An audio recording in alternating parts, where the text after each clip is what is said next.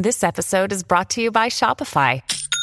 Forget the frustration of picking commerce platforms when you switch your business to Shopify, the global commerce platform that supercharges your selling wherever you sell. With Shopify, you'll harness the same intuitive features, trusted apps, and powerful analytics used by the world's leading brands. Sign up today for your $1 per month trial period at shopify.com/tech, all lowercase. That's shopify.com/tech. Well, howdy there, Internet people. It's Bo again. So today, we're going to talk about that PowerPoint. All right. If you've been watching the channel for the last 10 months, none of that's a surprise, really. We've covered pretty much every point in the PowerPoint. A lot of the documents that are kind of being presented as breaking now, I posted them on my Twitter account months ago. So people are curious about the sudden media reaction and why the media is starting to use a certain term.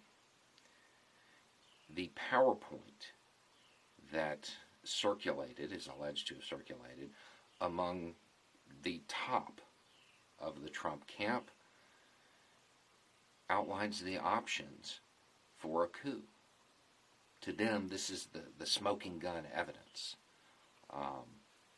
I think most people already knew that's what it was. They just didn't want to call it that because, that can't happen here. Not in the United States, not in the great American experiment and all that. So now with this PowerPoint, the media has started using the term coup. In fact, I saw a clip, and I was trying to find it again and couldn't. I think it was from MSNBC, but the commentator's standing there, and he's like, it was a coup. It's not the way we normally think about it, because he kind of did it to himself. I don't know if that's, maybe we should call it an auto coup or something like that. And it seemed as though he was just throwing out a term. For the record, that is one of two acceptable terms. That is the term, auto coup or self coup. That's when the person comes to power through legitimate means and then somehow circumvents the legislative branches or any branch that could have a check on their power. That is called a self-coup, which is certainly what it appears he attempted. The problem with the media coverage, even though it has finally admitted there was a coup attempt, is that they're referring to it in the past tense.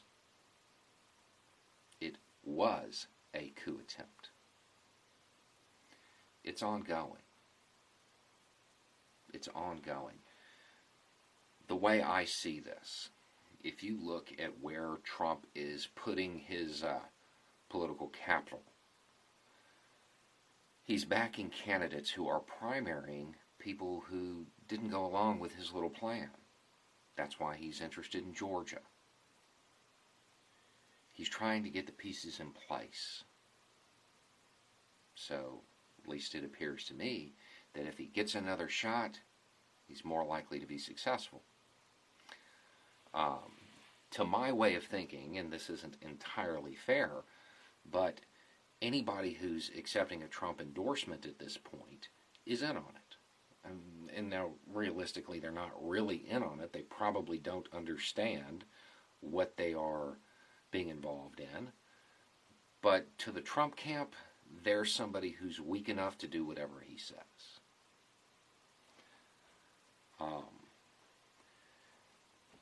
The real concern here is that people seem to be viewing this as a fluke. It's not. A coup attempt in which people said, oh, it can't happen here, and looked to the other way, and the media didn't want to call it a coup. That's not a failed coup. It's practice. And it seems reasonable to believe that if the people behind it had another opportunity, well, they would try again.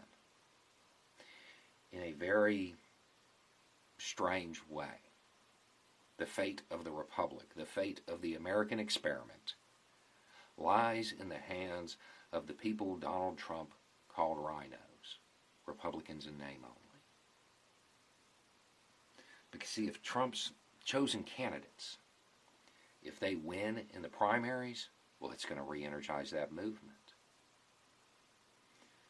So it's those who didn't do whatever he said, those who were strong enough to stand up to him, even though he was part of their party.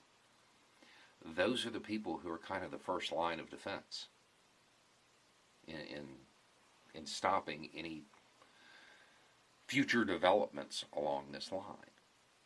With the current media coverage, although I'm glad they're finally acknowledging it as a coup attempt, the way it's being presented as past tense and it's something that we need to investigate into what happened and not what's happening, it's concerning. This hasn't failed yet. It's ongoing. If you look at that PowerPoint, you see that they attempted to circumvent it.